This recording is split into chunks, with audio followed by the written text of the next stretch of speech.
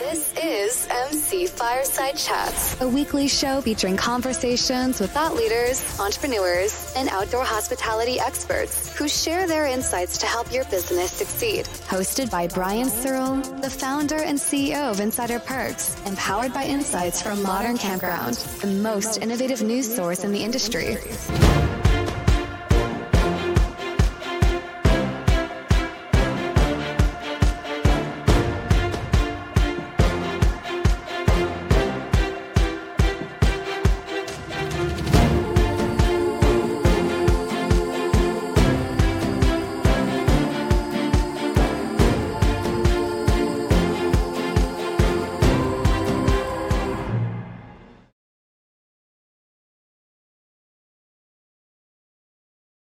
Welcome, everybody, to the first episode of MC Fireside Chats for 2024. I'm outside because it's outdoor hospitality. The rest of these guys stayed inside for some reason, even though... I'm outside, too. I'm on the pool deck, as you can see. Maybe, all right. But you're in Arizona. There's really no excuse for you not to be outside. I don't know where Sandy is. 55 degrees. Hey, but I'm actually in an RV. This isn't a background. This is my new RV that you see. Really? Yes. Are you in front of the kitchen? I am. Man, how do I make enough money to buy an RV? You want to advertise, Sandy, on the show? I'm very much loving it. This is my new Alliance 385 FL, and it gives me a lot of space. I turned my dining area into an office, and I have a coffee bar behind me that my husband did for me, decorated it, stuff, and so that's the only thing I need right now. Office and coffee, right? I won't say out loud that I think you're spoiled, but I am. I totally am. It looks nice, though. So welcome to the first episode of MC Fireside Chat. Super excited to be here. We're going to talk a little bit about research reports and things like that today. I am outside. I am having a glass of whiskey because I made a resolution. I made 3 resolutions. Mike saw on LinkedIn, but then I added one because I figured I got to have one resolution I actually do. So my resolution is just to have a sip of whiskey on the show. Nice and easy. It's done. I accomplished it. And then the rest of 2024, man, boy, 1 for 1, 100% of my resolutions. Going to be great. Well, your 1 for 4, technically. The other ones might be a little harder. Let me have this, Mike. Let me have this. All right. Yeah, my apologies. But let's first talk about, how was everybody's holidays? Did we do anything interesting? You want to share? You don't have to share. I prepped for the North American Camping and Outdoor Hospitality Survey, which we're launching this week. Yeah, it was great. No, actually, my holiday was fun. This time of year for us is always the busiest. It's our run up. It's actually a lot of fun. We're pretty excited about it. What is the key takeaway from the report? We won't tell anybody. I don't have it yet. But you did it. Anyway. Yeah, we haven't started. We actually gathered the data. We're going to start this evening. Oh, all right. Very tightly. How do I get an evening appointment with Scott Bahr? How do I get that report? It takes a lot. Bring whiskey. Whiskey? Bring that good whiskey and we'll talk. Sold. This is I told you before the show. I don't think Mike was on here. This is Jefferson's. Greg Emmer introduced me to this. He's from Camp Strategy, works at Jeff Hoffman Consulting Group. And he told me about this at the conference in Branson, the Campground Expo. So I tried it, like whiskey that's aged on the sea. They keep it on ships. It's really interesting. But anyway, so Sandy, what did you do for the holidays? We traveled. We left Washington State and went south all the way down to Bakersfield and then east all the way to Georgia. Got to visit some really interesting campgrounds along the way, be in some really interesting weather, and made it home last Thursday. Missed Christmas with my family for the first time ever. But intentionally, it sounds, yes. Not necessarily intentionally, but we did. It was the weather was trying to slight your family, right? But you clearly planned the trip is what I mean. The weather is what happened, honestly. We got into both of those, whatever they call atmospheric rivers. Going south, we were being hit by a major storm, and then going east, we were hit by a storm. And towing a brand new 42-foot fifth wheel, we were not comfortable driving very fast, and we didn't want to drive after dark. It just took longer. We wanted to be safe. Makes sense. I'm sorry you missed Christmas with your family, but hopefully you made up with it a little bit. Yeah, we did. We did this weekend. Awesome. Good to hear. Mike, what'd you do? Took some time off. The kids were home, went for mountain bike rides, some hiking, some pickleball, a couple escape rooms, museum of illusions, ate a lot, and did a little bit of work on the side. But don't tell anybody that either. I worked the whole time. Yeah, of course you have to. It was a great week. Weather was pretty nice here, so it was quite enjoyable. That's awesome. Glad to hear it. Yeah, I find that the week usually it starts earlier, but the week preceding Christmas and the week during Christmas or New Year's is like the quietest week, so I can buckle down and get a lot of work done. But I like it. Like we spent Christmas Eve with the family, right? And when my kid Meyer here in high school, Myers like well, I put it. But then we went to the Flames game on New Year's Eve, which is pretty cool. They won, and then they set off some fireworks right on the ice. Really cool and interesting. I've never seen it before. Wow. Pretty fun. All right. So where do we want to start, guys? Is there anything that came to your attention over the course of the holidays or any data that you've seen on what might happen in 2024 with the industry that you feel like we should talk about? That is actually something I'm super excited about talking about. And it's something I've been having a lot of conversations in the last couple of weeks over. I've already picked Scott's brain to say, hey, I have an intuition. What do you think about this? And then I had another conversation yesterday, and it's interesting to see how 2024 is shaping up. I just started having this intuition about 2024 a few weeks ago, where I was thinking that there's a lot of things that I perceive that are happening that I think could impact camping and whether people camp or not. But I had nothing to back it up, nothing statistical. I couldn't tell you, yes, this does impact me. So of That's course, fine. That's how I live my entire life, Sandy. It's fine. I just go on the show and I say things. Exactly. So I actually called Scott and said, hey, do you think this has anything? Is this relevant? Does it have anything to do with it? And then I actually confirmed through a second person who's doing some research, and everybody was saying they were feeling the same thing. And I think it's a really good thing. RVTI, I think you posted it on Modern Campground, RVIA. I think you posted it on Modern Campground, Brian, about they're actually talking about increased sales next year, anywhere between 8 and 13%. Increase sales over what? Which year? On rigs.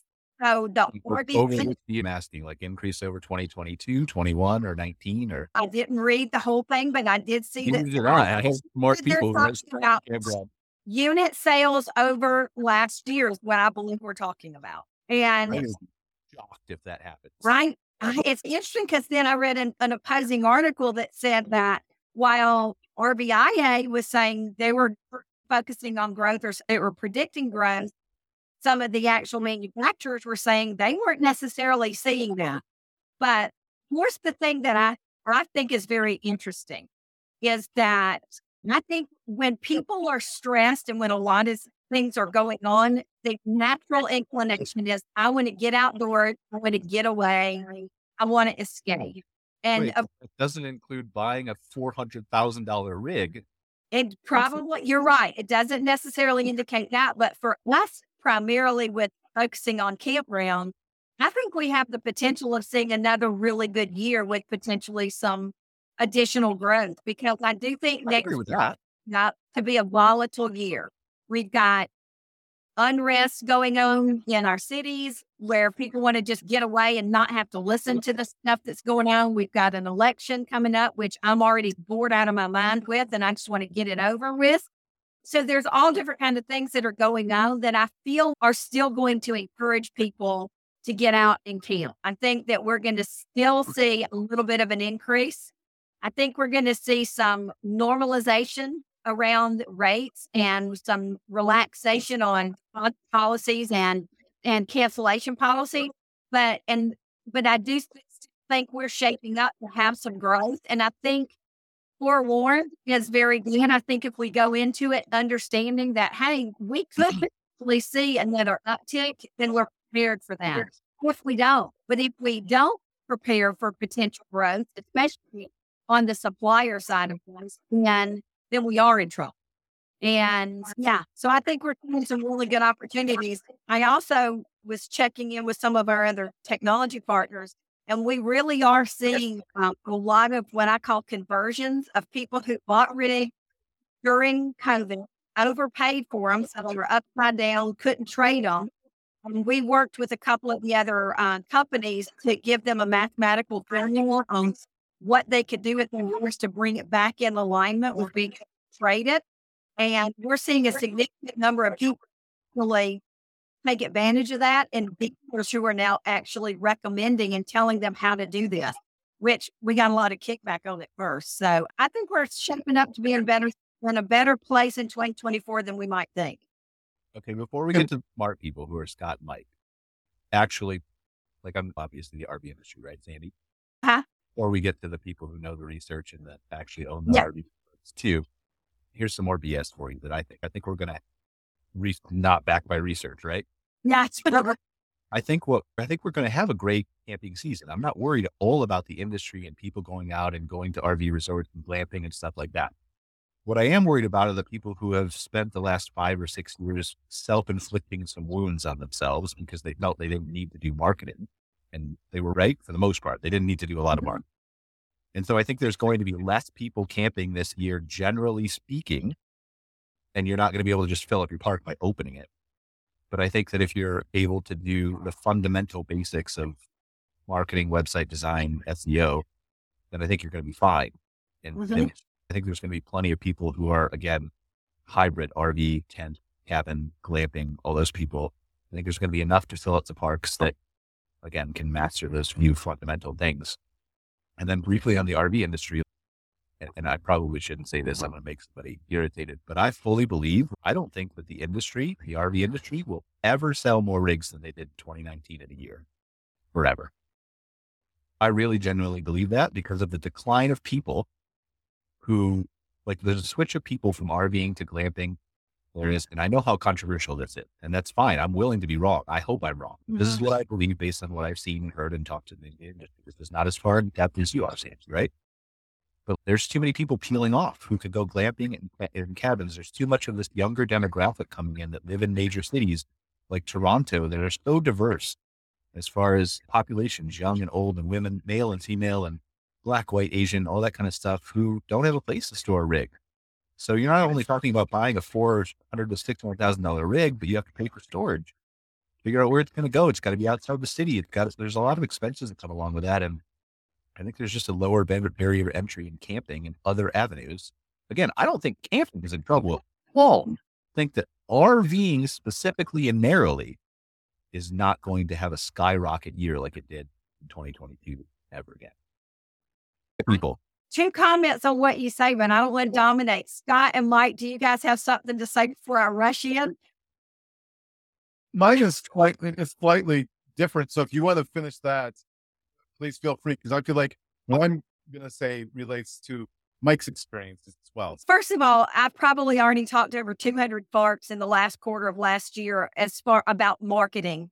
And I do believe that a lot of them are afraid because they didn't do any marketing because they didn't need to. And now they're trying to find people to help them with marketing. And there's just no people out there. We have a shortage of good marketers. And I have 26 of them working for me. I was just saying, not marketers, good marketers. And I just said I have 26 people working for me. You said not marketers. You're awesome. I love what you do, Brian. You are in that good. You don't love my 26 people? No, I do love your 26 people. When I say goodness. you, I'm talking about your company. But so it's interesting that we've seen a lot of people move towards working in our industry, and they're not getting the results they need. And so that's where I think it's been very difficult, is we need more good marketing people, and we need you to grow more, Brian, because we do need people that know our industry. I personally believe. The second thing, when you were talking about the industry and sales, I don't know if we could do better than we did 2019, specifically because of what happened with the pandemic and all that afterwards. One of the things I do know is that growth highlighted a lot of the issues inside the industry as a whole. And that group that bought, or a fickle group, because they're not necessarily the people that they didn't buy a camping. They bought a camper because they wanted to escape COVID. And so everything, the expectations they set are very high. And it was very hard for us to reach those expectations with the supply chain the way it was. So we've got a lot of dancing we need to do in the next year to try and reach that level again. And that, to me, is one of the barriers. But those are my comments. And one thing I think will contribute to this discussion we're about to have too, is when I say self-inflicted wounds, I don't just mean marketing. Like I was on the phone with a guy yesterday whose self-inflicted wound was he hired a manager and didn't pay attention to what they were doing. And she was talking to them on the phone and saying, we're full all the time. And he was at 10% occupancy, but she didn't want to do any work. Right. But he wasn't paying attention. He wasn't as hands-on as he needed to be because he just assumed. Right. And so there's all kinds of different self-inflicted wounds other than just marketing. Go ahead, Scott. Mike, take it wherever you want. I was just going to say that they kind of taking that global look again, where you started about the year ahead. If there's anything interesting that's out there. One of the things that we've been looking at is the impact of external events, major upheaval, stuff like that. And one of the easiest things for us to look at is election years. And in the hotel industry, they've actually done a lot of this research in the past and looking forward. And what we see typically in an election year is that luxury travel decline. Yeah. Not usually, but 7-8%.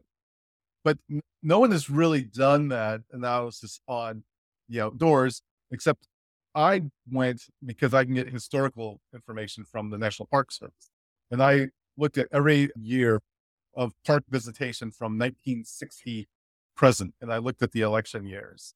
And what happens is visits to the national parks increased by about a third in the year preceding the election. Okay. And stay consistent at that level, low down slightly in the year after. And overall, it's incredibly consistent by millions of unique visitors. It's happened every election cycle since 1960.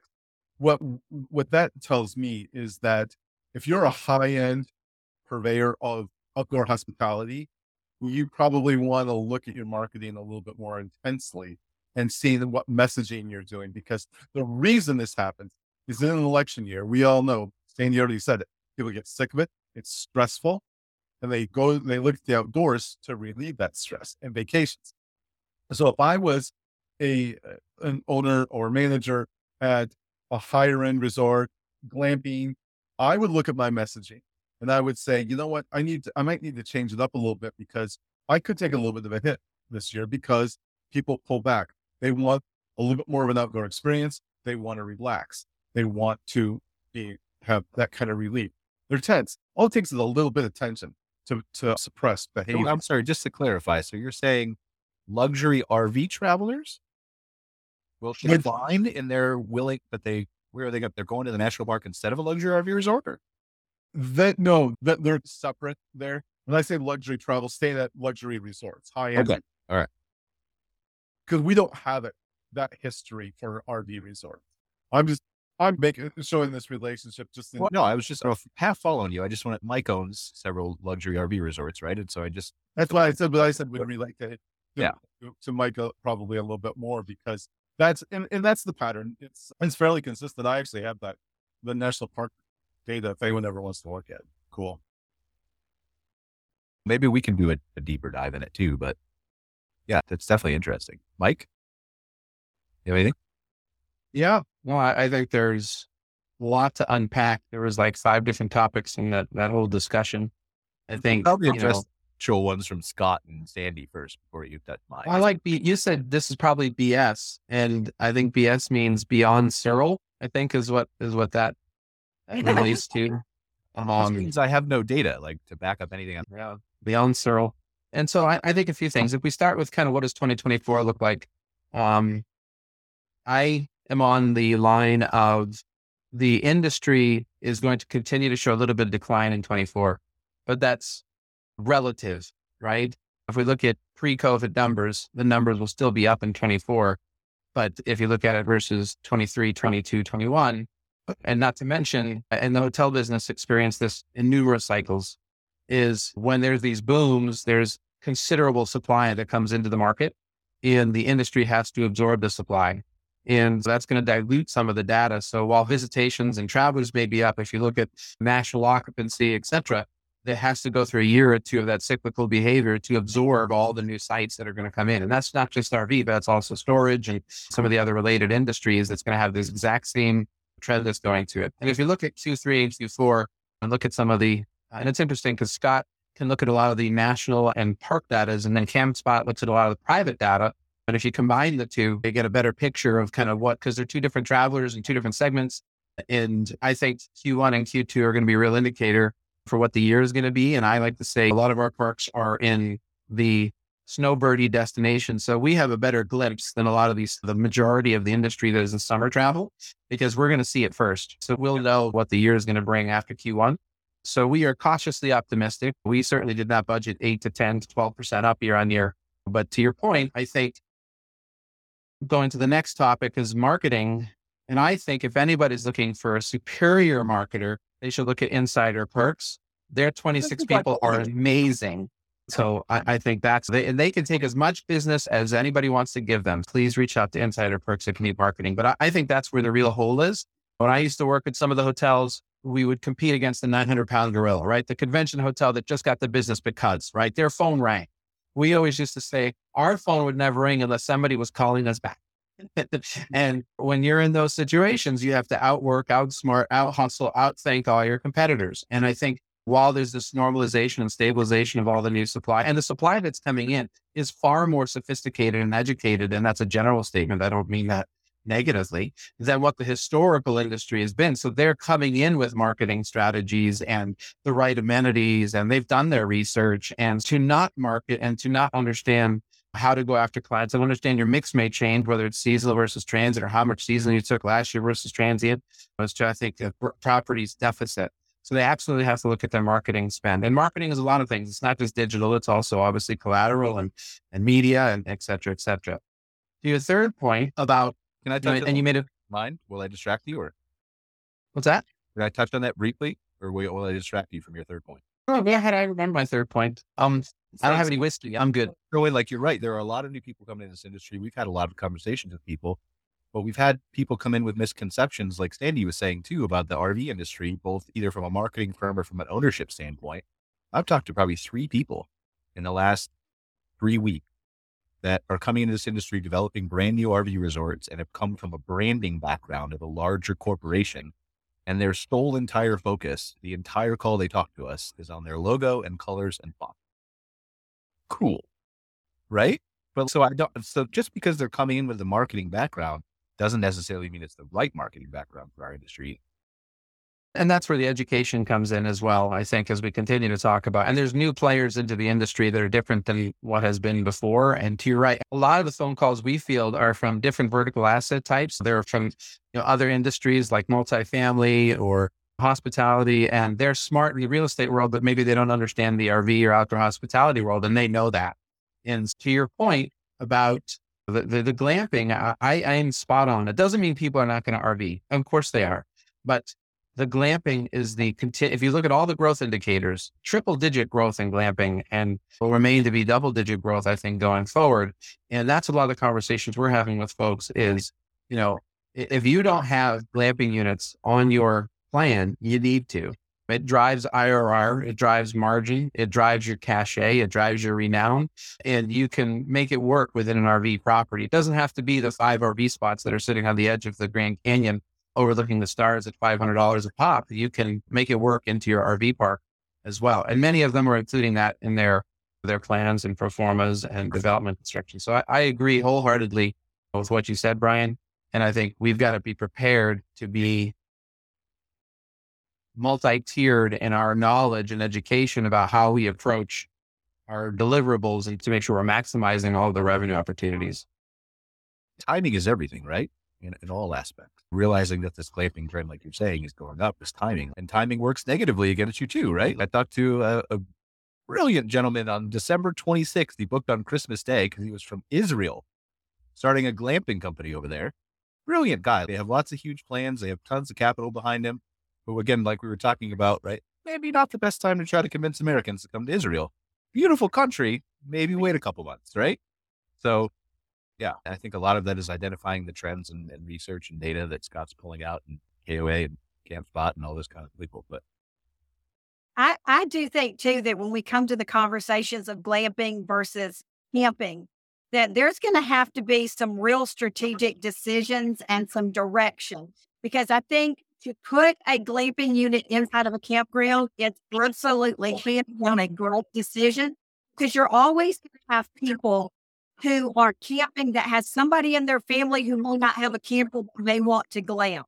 Or somebody would not know that glamping, but because they saw it when they were camping, they may try it.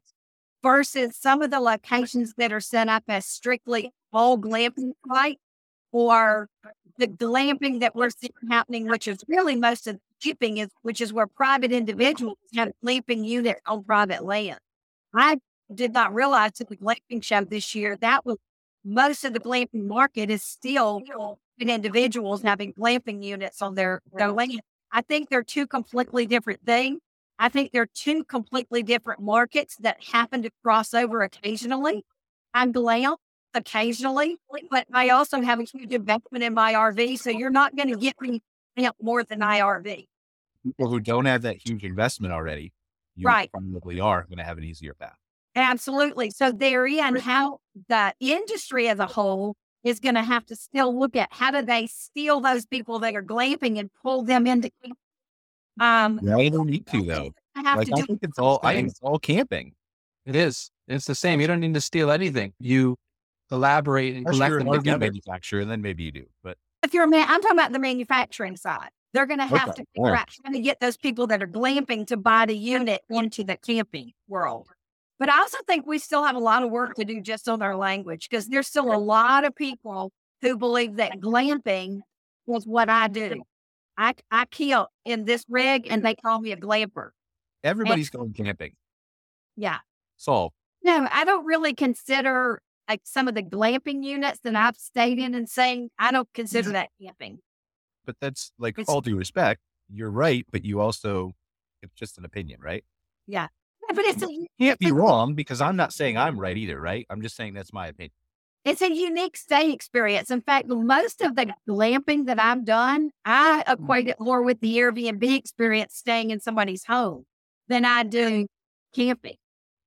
In general, we would take, and how we define it in our work, because we have to define it for people, because for exactly the reasons you're talking about right now, is our umbrella is camping. And then underneath that, we segmented into glamping, RVing, backcountry camping, and so on. But camping still remains that umbrella that we use in our work anyway, as a way to bring people in. But yeah, there are all those sectors within there. That to be fair, one of the larger problems with camping generally is that a lot of people view it as lower end. Generally speaking, outside of the industry.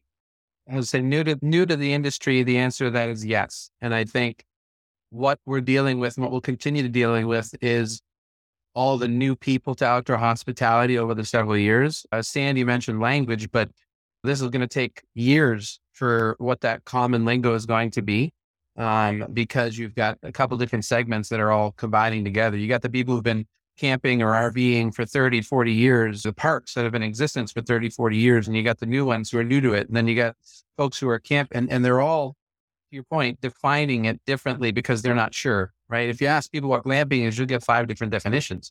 Right. And so our job as owners, our job as managers, our job as vendors, our job as partners is to be inclusive, right? And so how do we figure out how to get all the different segments and help them and educate them and have them stay in our properties and buy our products, et cetera. And that's through translation.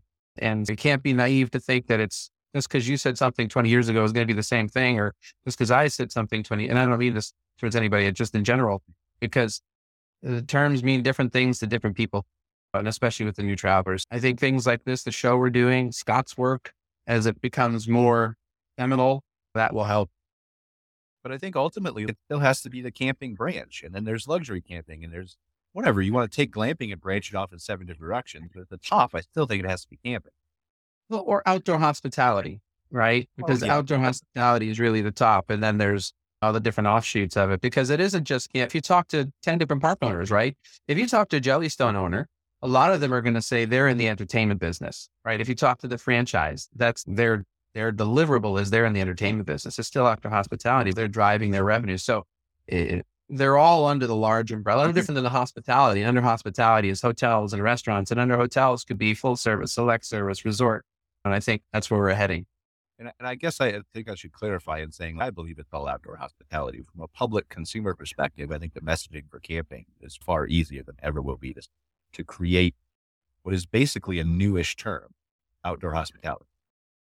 Just like glamping, right? Everybody knows camping. Everybody searches for camping. We can see the Google and all that kind of stuff. So I think that's just an easier. But the people who are looking for those RV share opportunities, the rentals, and the ones who are looking for glamping, they may not necessarily be searching for camping, right? Because to your point earlier, but their impression of camping underneath it versus above it for outdoor hospitality is what I'm saying. I think.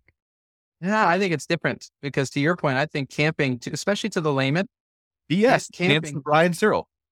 Camping is firewood in a tent in the woods. Exactly. Right. I was going to say and one of part of our audience mentioned this too. To me, camping, when I hear camping, I think of a tent. When I think of RVing, I think of where I go in the woods. Because I'm so old school, I grew up camping, and camping was pitching a tent with a fire somewhere. What I found really interesting too, though, was on this trip from Washington to Georgia, taking the long route, we stayed in 10 different campgrounds. 2 of those campgrounds had no online presence, no website. When you got there, there was a thing that said, pick your site, put $20 in the envelope. And one of these parks, I'm telling you, it was right off the interstate. I knew that based on the searches and doing some of the things that I could look at the Google, that there were people looking for campgrounds in the area. And yet, by no presence whatsoever. And this was a great cozy park. Quiet, get into. And it blows me away. I don't know what the current ratio is, but we still have a ton of really good parks that are not known because they're not on the web anywhere. And we need those spaces. We need to know who they are. So, of course, if you're not 1 to 10 on Google search results, you don't exist. If you don't have a website or a Google business listing, you really don't exist, except for I find you, but that's only because that's the game for me. But yeah, there's so many parks that show up for their keywords that are like 12. You don't exist. That's cool that you're 12, but you literally don't exist. No one's going to page 2 of Google. So anyway, where else are we going, guys? But anyway, it was interesting that 20% of the parks I stayed in have no digital presence whatsoever. Still 20%. I would not be surprised if you threw out like a 40% of small businesses in general have a terrible internet presence. Maybe higher. Because you know what you know, right? There are a lot of really brilliant campground owners and operators at operating a campground. But operations doesn't necessarily extend to marketing. Right. It's not only that, to your point, if they've always been full or if they haven't had to, why would you have a spend or why would you? And if this has been going on for 10 or 15 years, why would, if you've been using a rotary phone and it works, why would you go to a cell phone? Only because the rotary phone is discontinued, right? And I think that's the situation. And we were looking at a campground in the Northwest that was exactly that. They had a great reputation and a great park, and they got dated and old, and their numbers continued to decline. And we're looking at the performance from an acquisition standpoint, and their marketing dollars are like under $10,000, right? And you're like, and no kidding, right? They have not kept up. And as more supply has come in and they degraded their reputation. So it is a big need. And that's the session I spoke at Arvik is about branding and marketing and pardon me. Exactly. Many people $1 every time you say Arvik, just so you know. And that's got $5 to my name then. Given or left, I'm not sure. But I'm sorry, go ahead. Did I distract you? No, that was it. They just, Did you ever make people's a third point, by the way? Yeah. Or did we never get back to that? No, it was the glamping. I agree with you that the glamping is going to continue to expand. And existing campsites are going to continue to look at reverting some of their spots to glamping. Yeah. There's almost, I think, it's really just that we talk about data so much on the show, right? And Scott's into it, and Mike's into it, and Sandy's into it, and lots of people that are watching this show are into it too. But I think that's just the fundamental gap. Is this guy I was talking to a couple days ago, who I was telling you had the problem with the manager or whatever else. Like, he was talking to me about, I really need help with SEO. It's terrible. And we looked him up on SEO, and he's been there for 15, 16 years, right? And he's ranking 5th and 6th and 4th for his keywords without doing anything. And so he's ranking high for the exact market that he's already trying to get. So that's not his problem. Like, sure, he could expand that even better, whatever, right? But he doesn't even know. He didn't even have any idea where he was ranking or what keywords he was showing up for or anything like that. And that basic fundamental, like, where do I start? Because it's not the same answer for everybody. It's something that people need to investigate. Yeah. And I think that's the difference between small parks and large parks, right? And sometimes the small parks, again, if they've been doing the same thing for years, they don't need to know. And it's education, right? And hopefully the national and state associations are providing the educational opportunities. I know through Modern Campground, you guys provide your tips and hot tricks. And we're doing a session at Carvick, the Carolinas, on third-party management and CROs. What's that? You're doing a session where? Carvick, the North and South Carolina. What's that? What? Not Arvik. No, it's called Carvick. It's not Kohai. You owe me $1. It's not Kohai. It's not Kohai yet. But it's exactly that, right? How do you operate and market and leverage your property for maximization? And so there just needs to be more education. And Sandy continues to, champion this education of parks, large or small, to learn and to improve. Yeah, I wish I had an answer for it. I wish I had a magic bullet, because obviously I'd sit here and talk on the phone to every single person I can who wants to listen if I had the time. And some I do, right? But I don't know what that mass education answer is, because it doesn't seem to be the classes at the conventions. Certainly they're good, right? They're better than nothing. But that doesn't seem to be reaching people at the volume and scale that we need it to. And I think one of the biggest problems, and it was really very apparent this past year at all the different conferences, is that we've had so many new people come into the market that we really need 2 tracks on education, because you've got a lot of brand new people that they may be coming from another industry and they really don't get our industry. And so they need the 101 session. And then you've got the people that have been doing this a long time. Things are changing. There's new emerging trends, and they know about that, and they're not getting that. We're not meeting the educational needs. I do believe 2024 is be the year for technology. There's quite a few things coming out that I think are going to start to solve some of this, but I don't think they will completely take place of actual in-person marketing, in-person networking, and learning. I don't think they need to replace it at all. I think they need to supplement it. That's what I mean. It needs to be divided and expanded. Yeah. It's too much one track, and it's too much for the newbies and it's too little for the season. All right. I got to mention our sponsor, because everybody's yelling at me in the private chat. It wasn't Jefferson Whiskey. Anyway, our sponsor this month is Fireside Accounting, which actually I feel like I can say this. And if I can't say this, then I'm sorry, Scott Booz. But Fireside Accounting is actually the accounting arm. Lindsay Booz owns it, of Horizon Outdoor Hospitality. They're actually going to combine entities together. So this is actually the last month that Fireside Accounting is hosting episode 1, or sponsoring episode 1 of the show. I feel like maybe I'm helping Scott by giving him a plug here.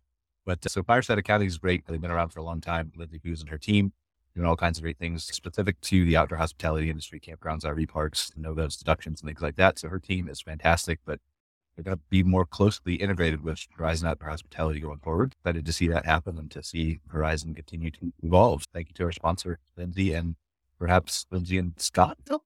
I don't know how that works. And if I gave away a big secret, I'm sorry, but they didn't tell me. Okay. What do we got? Where are we at? That's it. The sponsor killed the whole vibe and just lost the tone. Yeah. One of the other things I've been really looking at, and Scott alluded to it in one of his comments earlier, was it flows together, was events. And I believe that's going to be something that we see a growing trend for. It's doing events inside your park and hosting different kinds of events. But I read an article, and I can't remember where it came from now, but it was funny because it talked about how the hospitality industry leads and the RV outdoor hospitality industry kinds of follows. And it was bringing in the idea of the cruise industry started out with these flat rate events, like come cruise with us, and it covers everything. It covers your food, your alcohol, your cabin, almost everything except for a few ancillary things are covered. And they're saying that more and more than of the larger campgrounds beginning to do some of this. They're bundling things together. And that's a great idea moving into 2024, because I've already recommended to quite a few of my parks to start doing some of these bundled weekends. And what they're finding is these people will pay X amount a month for however many months they're booking in advance, whether it's 12 or 10 or 15, it gets divided. They pay it. And then if they have a good time, then they'll re-sign for next year for the next same thing. And so they retain these people coming, and they also get this recurring revenue every month. They're also not discounting their rate, your cost for food or whatever it's providing. Now, not every campground can do that at a huge level, but every campground can do it at some level. And so I think that's, along with events, that's going to become a big trend in 2024.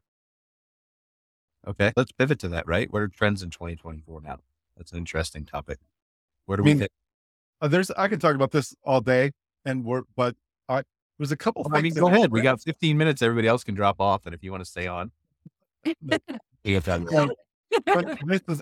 we're looking into a lot of, new trends and things we're looking at in the coming year. We're the hospitality industry overall, the hotel industry and resorts have already done some research in this area. We've been looking at what they're doing to see how much of this spills over. But one of the things I'm personally, I personally kind of see things that start to pop up that I feel could be relevant is look for the convenience traveler at a higher rate this year than we've seen previously. We know that they're already out there. We know that exists. But in some of the work that we've done to look at why people are changing behaviors a little bit, convenience comes in a lot. Last year, we saw a lot of road tripping. I'll use this as an example. People wanted to take road trips. They wanted to take long road trips. They'll do all these things. But in many cases, they didn't include camping in the road trip. And the reason for that was convenience. They just want to stop, go. They want it to be less involved. I feel like this, and we did some ethnographies, by the way, too, a while back with families. I seen at campgrounds, and we followed the whole path of when them prepping for their trip all the way to coming home. We had them do videos, pictures, whatever. And the utter chaos that's involved is unbelievable. And you can see why most people might not go out quite as often. And they are seeking anything that gives them a more convenient experience. And I feel like right now where we're at, we start like layering on some of these other issues that we've been talking about. And I feel like, I don't know, the year of the convenience camper. Yes. I agree with you. But the problem is that convenience has always been there throughout history across all demographics and everything else. And it will always trump everything else. Always. Convenience, ease of use. How easy can I pull into the site? How close is it to the highway? Where is it near to where I want to go and where I want to stay? And convenience is everything from technology to ease of use to online websites to using it to literally every facet of society. Convenience will always trump everything, which is why I'm a big proponent of technology and ease of use, right? And I think this is a big part of why AI is going to see just fast adoption, especially with trip planning, as you've already seen, is it's convenient. Well, I agree. And what are the solutions? That's the issue. I guess that's what I'm trying to get at here, is what does the industry provide in terms of solution? And I think there's a lot of creativity and innovation that needs to still occur. Yes. Deal with that. But we also need to do the messaging behind why it's convenient too. And it's really the two different types of campers as well, because if you've got your power campers, people that camp at least once a month, they're out there all the time. We keep our campers stocked. We have clothes in there, our plates are in there, there's food in there. When we just walk in our camper and go, versus the camper that may only camp times a year, They have to load and load every single time. That's not convenient. If I had to load this thing every time, I probably wouldn't camp. But I tell you, during part of the time on this last trip, we were having to hotel stays. It was horrible. I was complaining so bad just because I had to take my suitcase out of the car into the hotel. I was like, I can't stand this. I just want my house back. So that is a part of it, is how often are you going to camp? And I think encourage you to camp more and set up so that they can keep it loaded. Plus, it encourages more camping, but it also makes it more convenient. So does glamping. Not to start a rabbit hole, but no, it does. Glamping is it's a big factor in why people pay $400,000 for an extra closet. Yeah, and I guess kind of to wrap up that point is that there's in the market right now among our universe of potential guests, there are more people who want that low maintenance experience. They want greater convenience, and they're looking for us in the industry to provide that level of convenience to them. It's just more that kind of you go back a long time ago, camping, that the inconvenience was part of it. Packed everything up. It's less convenient because as we go through, we figure things out and we make them more convenient. And in society, we will continue to do that. So by its very nature, being 40, 50 years ago, we had less knowledge than we did to make things as convenient as they are today, or less technology, or less whatever. So, and I think it's also understanding your demographic. And at Ojai, Newbook did an excellent session, innovator panel, and they obviously highlighted some trends. And the baby boomers used to be the number one segment, and now it's become very diverse, and it's going to quickly move towards the Gen Xers, millennials, and then soon the Gen Zers. But if you look at the Gen Xers and the millennials, and clearly the Gen Zers, technology, I want an online check-in experience, right? Maybe I don't even have to talk to anybody at the front desk. I want to be able to pull into my site, and maybe there's directions using an online app. I want to be able to cancel and change my reservation. And so the PMS companies are having to evolve quickly to a lot of these trends, whether it's the new technology that the properties are demanding that need to be integrated with the PMS systems, whether it's the guest experience that they need to modernize. And I think those are the trends that, as we continue to head into 24 and 25, absolutely need to be simplified and acknowledged. And so the properties that aren't leveraging technology are going to be left behind, whether it's the texting or, like you said, whether it's the AI integration and chatbot, or whether it's online check-in, all those things have to happen. Or these influx, which is now more than 50% of the travelers, will choose to stay somewhere else where it's easier, more convenient, as you say. Yeah, convenience wins everything. Okay, so I want to give the last couple minutes of the show to Scott, because I told him I would, to talk about, so we'll go to this, we delayed it a couple months. This year, we're going to launch our MC Hospitality highlights that we've talked about and announced previously. And the first one we're going to do is focused on guest reviews. And so we did a study of how many reviews? 70,000 plus? Yep, it was over 70,000. 5+ years. We'll analyze this report after it comes out, probably next week if we can get our ducks in a row and together. But briefly, do you want to touch on some of the highlights that you found throughout, Scott? And then we'll go deep dive next month. But sure. Yeah, I think, it was a real interesting exercise to go through. It was something that I've been interested in for a while. We've in market research, comments are sometimes the bane of our existence. So we decided, let's turn the tables on this and take a look, dive into what people say. And as has been said several times already today, words matter. The words people use matter a lot. And for us, in going through all this and trying to quantify, so easy for me to say. Some of the things that we found was a fascinating exercise going through what is typically qualitative information, which is what people say in context, and tying that to the rate and the importance of that. And in this report, I feel like what you'll be able to see is, for someone who is a provider of outdoor hospitality, that the words people use, how important those are in how they view their experience. Like overall, the words that someone uses, if you're talking to that guest whether it's before or after the stay, so especially after, the words that they use when they speak to you, just how important that is, and how were the providers of outdoor hospitality, the words they use, and how those words are used in their positioning, how important those will be. And that's when we get into the weeds a bit on this, probably in the weeds more than a lot of people will feel. It is a long report. We were dealing with it with the design, right? Yeah. A lot longer than I thought it would. But that's okay. Like, I think, and part of what we're going to do for everybody who is new to MC Hospitality Highlights is we're going to give you that long report if you want to read it. We're also going to cut it down into bite-sized pieces on social, on different podcasts, on things like that, right? So you can consume it in different means and methods, and to the point that you want to consume it at.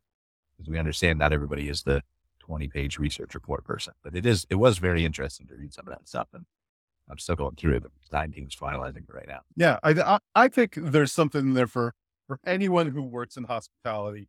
I feel like there's at least something in there that you're going to look at, and you're probably going to nod your head in agreement with, or at least it'll make you think about it a little bit more. And who knows, maybe you'll disagree with some of it, but that's okay too. I accept all that. Just reach out to Brian at any point if you have those. No, I actually invite people to reach out to me all the time. I think it'll be a conversation starter. I really do. For sure. And again, we call it MC Hospitality Highlights. Obviously, none of it's possible without Camp Consulting Group and Scott and all the great things that they're doing, both as part of that and KOA and all the other things they do with consulting for parks. So even though you're not a sponsor of the show, I should say that reach out to Scott. I wore my shirt. I'm not doing any of that stuff. Yeah, absolutely. I don't know. It'll be interesting. Look, we'll dive next show. Once we get one of these under our belts and it's out and the public has had a chance to consume it, we'll dive into some of the exact findings that we've had. That was really high level, potentially on purpose. You guys will have this PDF in your hands.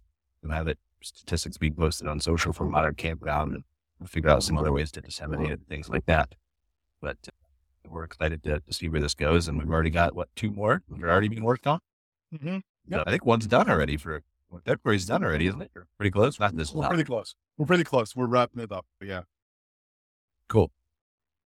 Anything you guys think we should report on, Andy, or analyze for 2024? You'd like to see? I don't have anything. You're muted, Mike. Can't hear you. I'm not sure I understand what your deliverable is yet, or what you can do until I see the fresh report to weigh in on what else I'd like to see. What would you say? I'm listening to you. What would you say our overall goal would be, Scott? Because we've talked about this, right? Versus what KOA is predicting.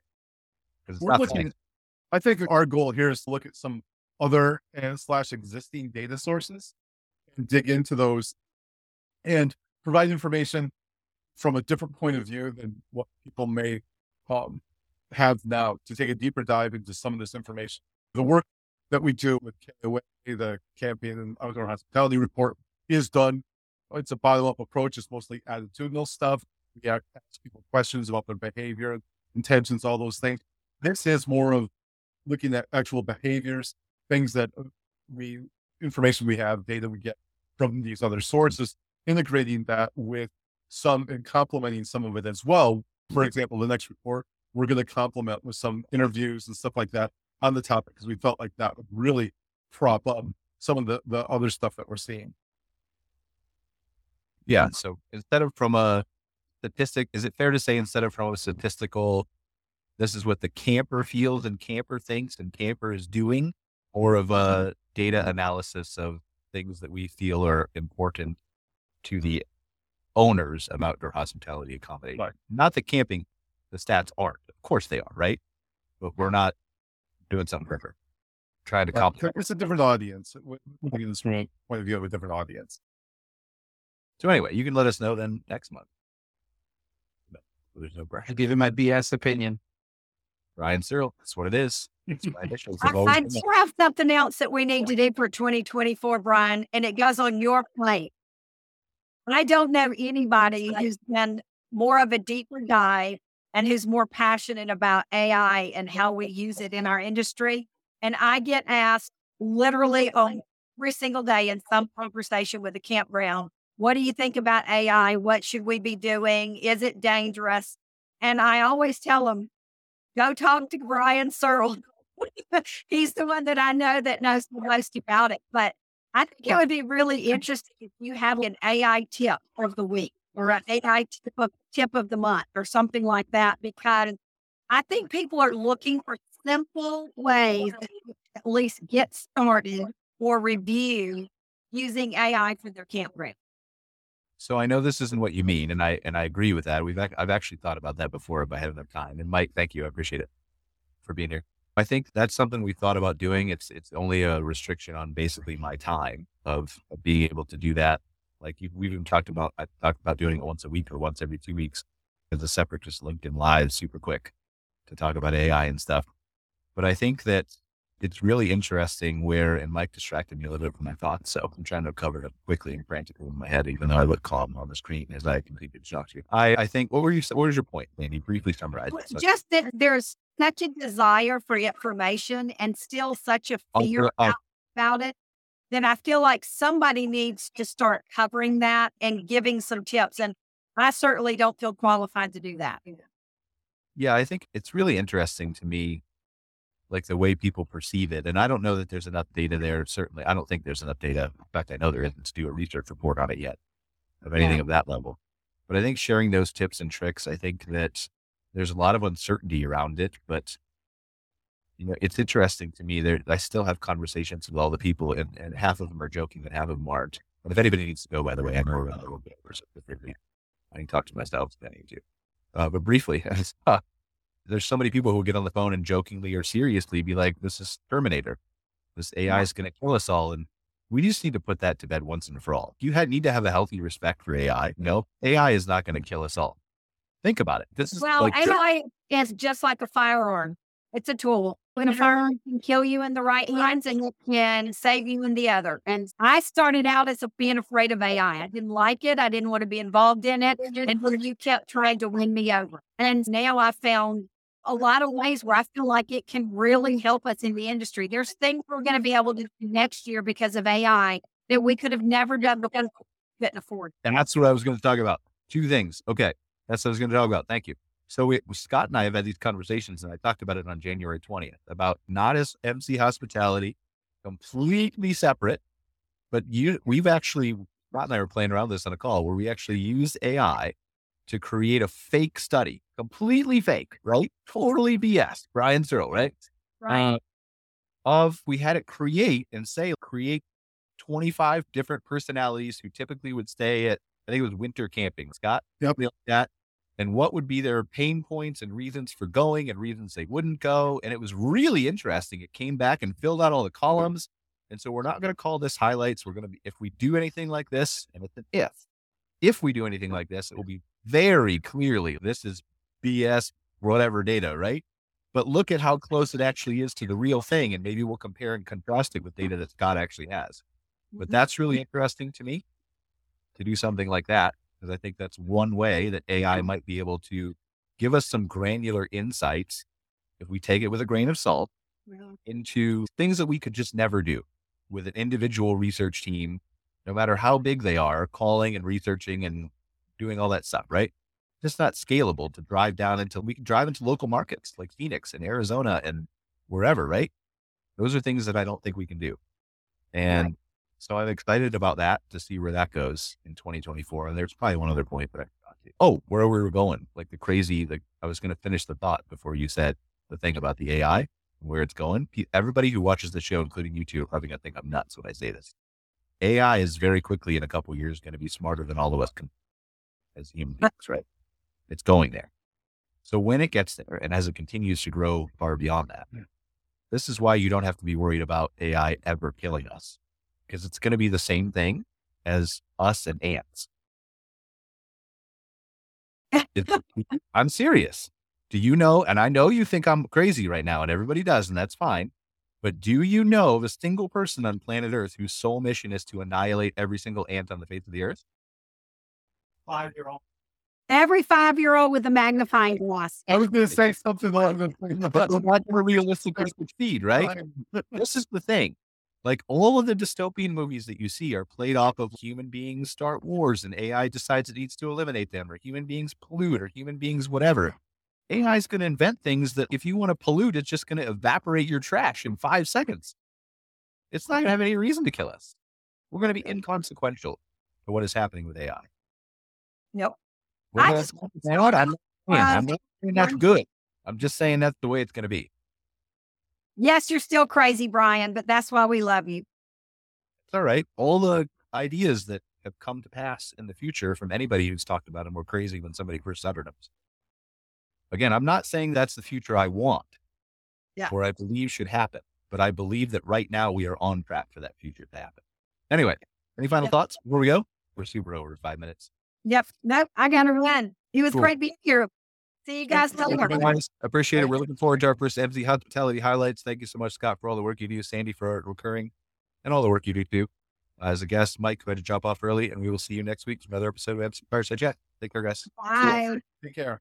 Thanks for joining us for this episode of MC Fireside Chats with your host, Brian Searl. Have a suggestion for a show idea? Want your campground or company in a future episode? Email us at hello@moderncampground.com. Get your daily dose of news from moderncampground.com. And be sure to join us next week for more insights into the fascinating world of outdoor hospitality.